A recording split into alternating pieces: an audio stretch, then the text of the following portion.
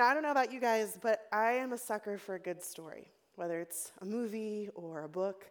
I love history, not so much the dates and all that kind of stuff, but like, tell me the tales of these people in history. And I think I've got some family members that are some pretty incredible storytellers. My dad's mom, my grandma, her name's Naomi. She's a phenomenal storyteller. And she will have our entire family just in tears because we're laughing so hard at these stories that she tells us. And my dad's always been a really great storyteller too, and shout out to my dad and thank you for his service. It's Veterans Day. My dad served 21 years in the Navy. And yeah, thank you. Yeah, I'm so thankful for my dad and for the other service members that we had the privilege of living the transient military life and seeing the sacrifice that they made. But my dad was a sailor, and true to the stereotype of sailors loving stories, I swear my dad would have been a great salty sea dog of days long ago, because he would tell and make up all of these crazy stories, and some of them real, some of them I had no idea, and then some of them totally made up. And so I've always appreciated a good story, and then I've also, I think because of my dad with the Navy and kind of hoping that maybe I've got a pirate somewhere in my family history somewhere. I joke with my kids, most of my piercings are on my right side, so it's my pirate side and my conservative side. So I hope that there's like legit a pirate somewhere in my history, right? So I love hearing the stories of like the golden era of pirates or of Vikings and their exploring and things and these crazy sea battles that they would have and the antics and the tactics they would pull and the ways that they navigated with these really rudimentary things. But one of the things that's really important, whether it's modern day or long ago seafarers, is that they had to have some sort of way to navigate, because otherwise they would be lost at sea. Lost at sea, thank you. I love a good pun, even if it's a bad pun. But I mean, they had to know where they were headed, right? Because like the battle could be crazy and cool, or the storm could be wicked and insane, and they're like not worried, they're not sure if they're gonna make it or not. But they had to know where they were headed, or all was lost. They would never find the treasure they were after. They would never find the land that they were adventuring for. And so they had to know where they were headed. They needed this constant. I think about the North Star, right? This place that they were headed that wasn't going to change, that they could continue to head that way to follow and to measure where they were, to know where they were headed. They could not risk losing sight of this navigational anchor. Now, also, if you guys have talked to me for a few minutes, you know I really enjoy the Christian author Bob Goff. He's got 2 wonderful books, Love Does and Everybody Always, that's just really challenging us to love people and quit making excuses, and also to love everybody, even the hard people, and to quit making excuses. And he tells us these principles through these crazy stories, and one of the stories that he tells is about him and some friends. They were going to take a sailboat, and race from California to Hawaii. And they had this guy who was really good at navigation that was going to go with them, but he was in the military and found out just before the race that he wasn't going to be able to go. And so Bob drew the short straw, and he had to learn how to navigate really quickly. And it's a good thing that he did, because he did not realize there was a difference between true north and magnetic north. And if he hadn't understood that distinction, then they would have completely overshot Hawaii and probably not made land until they hit Japan. So it was really important that he learned how to navigate correctly, because his bearings would have been all wrong. And then they would have completely missed their destination. They would have completely missed where they were headed. And it's interesting because as I think about that story, and as I think about Paul writing to this church at Thessalonica, and I think about who Paul is, because that's important, right? We need to think about who the author is and what his history is and where he came from. See, Paul was a Pharisee back when he was Saul, and he hated Jesus. He thought he was a heretic. He hated believers or Christians or Jesus followers and was killing them, and he thought he was doing the right thing. In fact, I would say that he and the Pharisees think that they're following God well. I don't think most of them are like, I'm intentionally going to misunderstand some of the things God's saying. No, like they think they're wholeheartedly following God well, but they're headed towards true north, not magnetic north, and they're going to completely miss Hawaii. And I think that's one of the things that Paul's telling this church in Thessalonica here is, we've talked about some really big things, some really cool things, but I don't want you to miss the most important thing. At this point in 2 Thessalonians, Paul moves from prophecy to practical. He says, what we've talked about is really important. What we've talked about is really good. And it's fun to sit and talk about these things. But, in fact, he starts out in verse 13, and he says, but. He talked about things he needed to address, but. He talked about these things that are good to talk about, but let's talk about what's essential. And that's what we're going to look at in our text tonight. See, he wanted them to focus on the source of hope, this beacon of stability, the thing that they must not lose sight of so they didn't completely miss it. So read with me 2 Thessalonians chapter 2, verses 13 through 17. If you've got the YouVersion app, it should be in the events. There's a tab for you to follow along there, or your brick and mortar Bibles as well. 2 Thessalonians chapter 2, verse 13. And before we go here, I would say too, we've talked about some pretty crazy stuff, right? Like there's been some really exciting things that have happened in this passage, and it's talking about the man of lawlessness. And then we land in these verses too, they're like really positive and encouraging and not nearly as theologically exciting to chew on, right? And so it's kind of tempting to go, okay, Paul, like let's get on to the good stuff. But I would remind you that just like talking about the pirates of long ago, and they have this crazy battle, as much as that's exciting, that's a moment, and that's not the big picture. That's not the point, right? They needed to know where they were headed, and Paul's saying, that's cool and that's exciting to talk about, but let's not lose sight of the big picture and the point. And we find that in verse 13. But we ought always to give thanks to God for you, brothers, beloved by the Lord, because God chose you as the first fruits to be saved through sanctification by the Spirit and belief in the truth. To this he called you through our gospel, so that you may obtain the glory of our Lord Jesus Christ.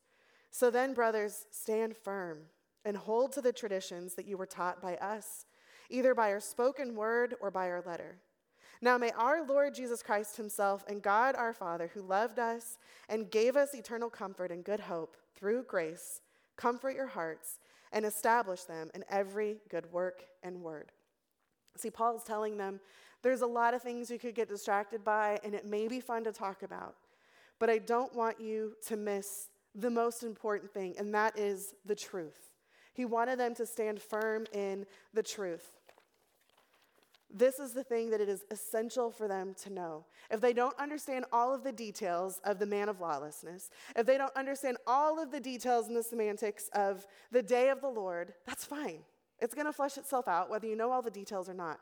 But what you do need to know is the truth. And the truth doesn't change. So what is the truth? It's Jesus, and it's the gospel. He says, stand firm in truth, secured and sanctified because of what God has done, and you will be comforted and established in work and in word. See, Paul begins with this thanksgiving for God's saving work in their lives, and he was celebrating their common salvation, talking about the fact that they were both in need of the grace of Christ. They were both in need of standing firm in the truth. They were both in need of being secured and sanctified so they could be comforted and established. And he points to God's divine hand in their salvation and sanctification, putting the emphasis on God as the author and the perfecter of our faith, and says that you stand firm by clinging to this truth, that Jesus made reconciliation and hope possible. See, the truth is Jesus. He is that unchanging navigational beacon that we cannot lose sight of.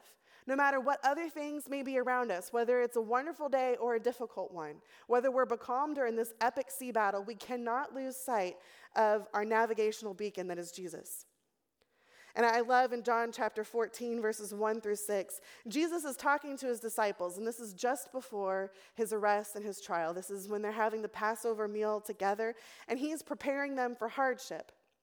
Much like Paul is also encouraging the believers in Thessalonica for hardship. And Jesus says this to his disciples. He said, let not your hearts be troubled. Believe in God.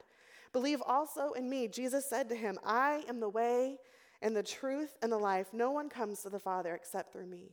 And Jesus is telling them, don't be troubled. Just don't lose sight of me. And remember that I am the unchanging navigational beacon. Don't lose sight of me. I am the truth. I am the way. I am life, and I am the way to the Father. He's saying, stay Jesus-centered because he is the unchanging one. See, the truth is not what is temporary, but what's eternal. And so often we get so distracted by what's temporary that we forget that that's not the ultimate truth. It's the eternal things, and Jesus is the eternal truth. So first, Paul's telling them the truth, it secures and it sanctifies.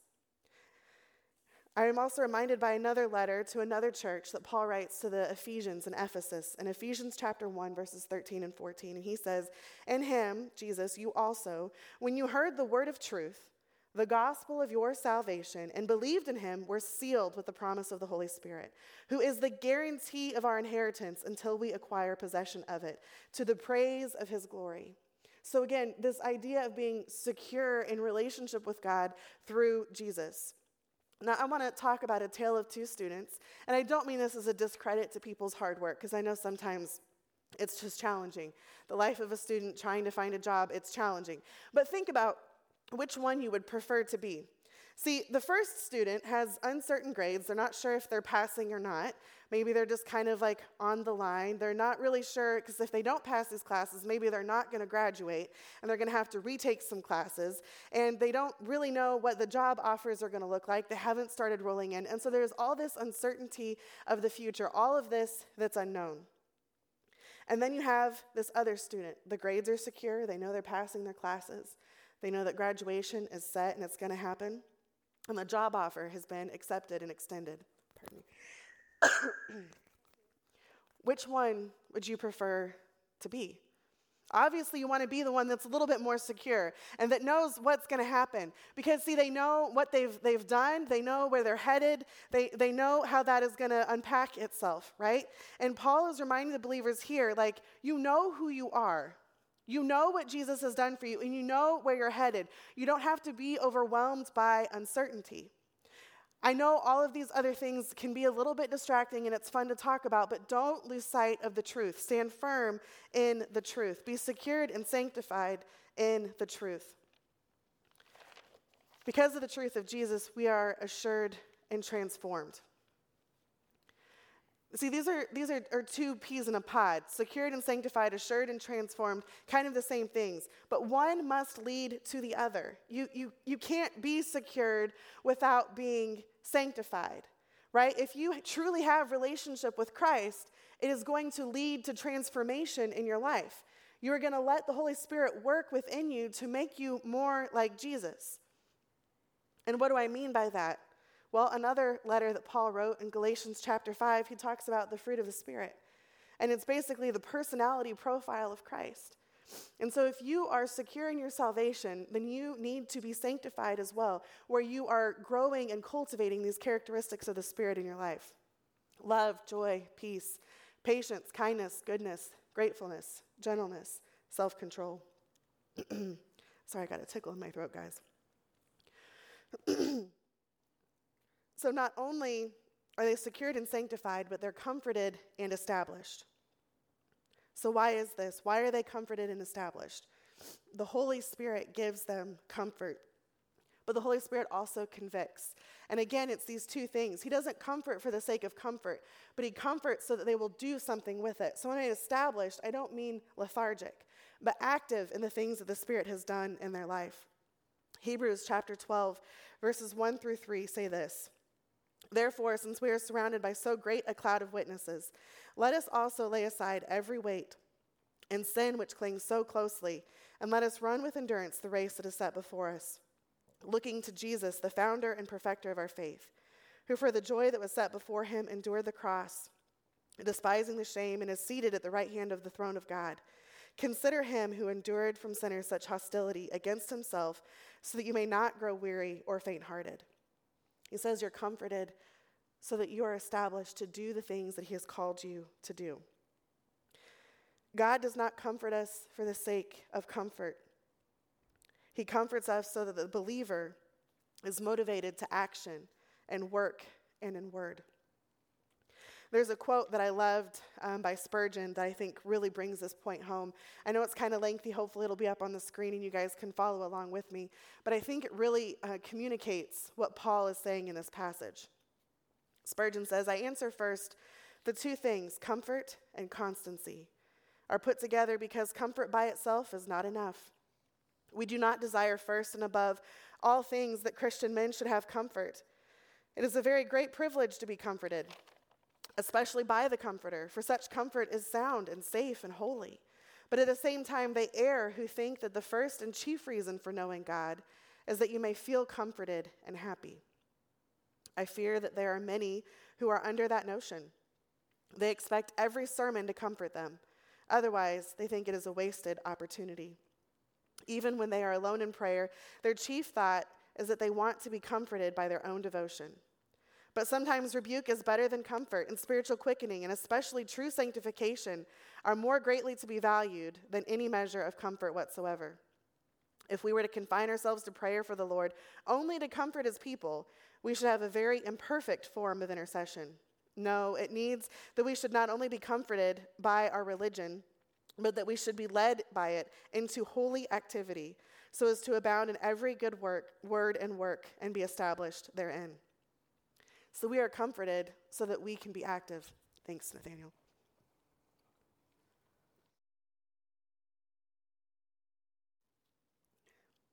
So I would ask you guys, does your faith truly reflect this? That you believe that you are secured and comforted so that you can be sanctified and established? See, it's easy to want the first half of both of those things that Paul is telling this church here to stand firm in the faith. We want to be secure. We want to know that there's not risk to us, and we want to know that we are comforted. We don't always want the difficulty that comes with being sanctified, of letting God work in our life to make us look more like his son. We don't always want to be active in obedience, doing something with the comfort that he has given us. But that's what Paul is telling them here. Don't just take the security, don't just take the comfort, but do something with it. Let the Holy Spirit make you more like himself and live out, as Paul says, in word and deed. Do we only want Jesus for the comfort and security his truth brings, and not the transformation and obedience that he deserves? See, truth demands transformation. And Paul knew this firsthand. He's been a believer of Jesus, a follower of Jesus, for about 20 years now. And he knew what it was like before, and he knew what truth demanded in his life, and it demanded change. There's another quote by Warren Wiersbe. It says, "It is good to be defenders of the faith, but we must not forget to be demonstrators of the faith." Paul tells the believers there to be secure and comforted in Christ, but let that motivate you to sanctification and action, and you do this by seeking the truth that is Jesus. One of the things that comes to mind as I was reading this passage, I was talking to some of the officers I meet with about this because I couldn't remember what movie it was from, so thanks for looking it up for me, guys. But it's in The Patriot was specifically the one that I was thinking of, and it's a great movie, Mel Gibson. It's a similar scene also in Braveheart with Mel Gibson, so maybe there's a common theme there. But the colonists are fighting against the English, right? And the battle isn't looking great. And people are starting to run away, and he says, hold, and he's trying to encourage the colonists to continue to fight back. And so he runs and he grabs the flag and waves it and inspires people to continue and to press on. And so as Paul writes here, and he's talked about some kind of confusing, kind of heavy stuff, I imagine him calling out to this church in Thessalonica saying, hold fast to faith. Stand firm in truth. Don't lose sight of what matters most, in spite of the other things that are around us. And the challenge that I would give to you guys is not to make essential or critical or primary the things that Jesus didn't. Those may be really fun discussions and conversations and debates to have, things that are differences in the way that we live out our faith than some others. But I would really caution you guys not to make essential, critical, or primary the things that Jesus didn't. Yes, go back to his word, but understand there's some things like the man of lawlessness in the day of the Lord that we don't know exactly how that's going to flesh out. And so don't make essential, critical, or primary the things that Jesus didn't. And remember, as Paul says here, to have hope through grace. I want to end rereading this passage in 2 Thessalonians again. As I was reading over it again as we were getting started with Catalyst tonight, I was just reminded how thankful I am for this job. Guys, it is such a privilege to get to walk with you through life in whatever degree it is for the time that you're here. The fact that you guys are choosing to make a priority of Christian community while you're in college. That whether it's just a quick hi, and I don't know you super well, or we've cried wet spots into the carpet together. It is such a privilege and an honor to pursue Jesus with you guys. And one of the things that I love the most about this job is that you don't stay here, but that you guys launch out into the world, people passionate about Jesus and plugging into your church and impacting huge change for Christ all over the place, in your families and in your churches and in your workplaces. And as I was reading through this passage, I want you to hear it as Paul wrote to the church there, but also as I say for you guys, because his words are my heart for you as well. Because we always ought to give thanks to you. And guys, that's true. I give thanks for you. Sometimes you're challenging, but I give thanks for you, and I love you deeply. As beloved brothers by the Lord, because God chose you as the first fruits. Now, I think about this church specifically as Paul's writing to them, they're literally some of the first fruits, like some of the first believers, period, after Jesus, right? Such a short period of time. But also, I think of you guys, and you've got so much of your lives still ahead of you, and yet you're choosing to faithfully follow Jesus now. To be saved through sanctification by the Spirit and belief in the truth. To this he has called you through our gospel, so that you may obtain the glory of our Lord Jesus Christ. So then, brothers, stand firm and hold to the traditions that you were taught. And what Paul's saying here isn't actually like the traditions. Remember, he was a Pharisee. He spends lots of time talking about how that's not the important thing, right?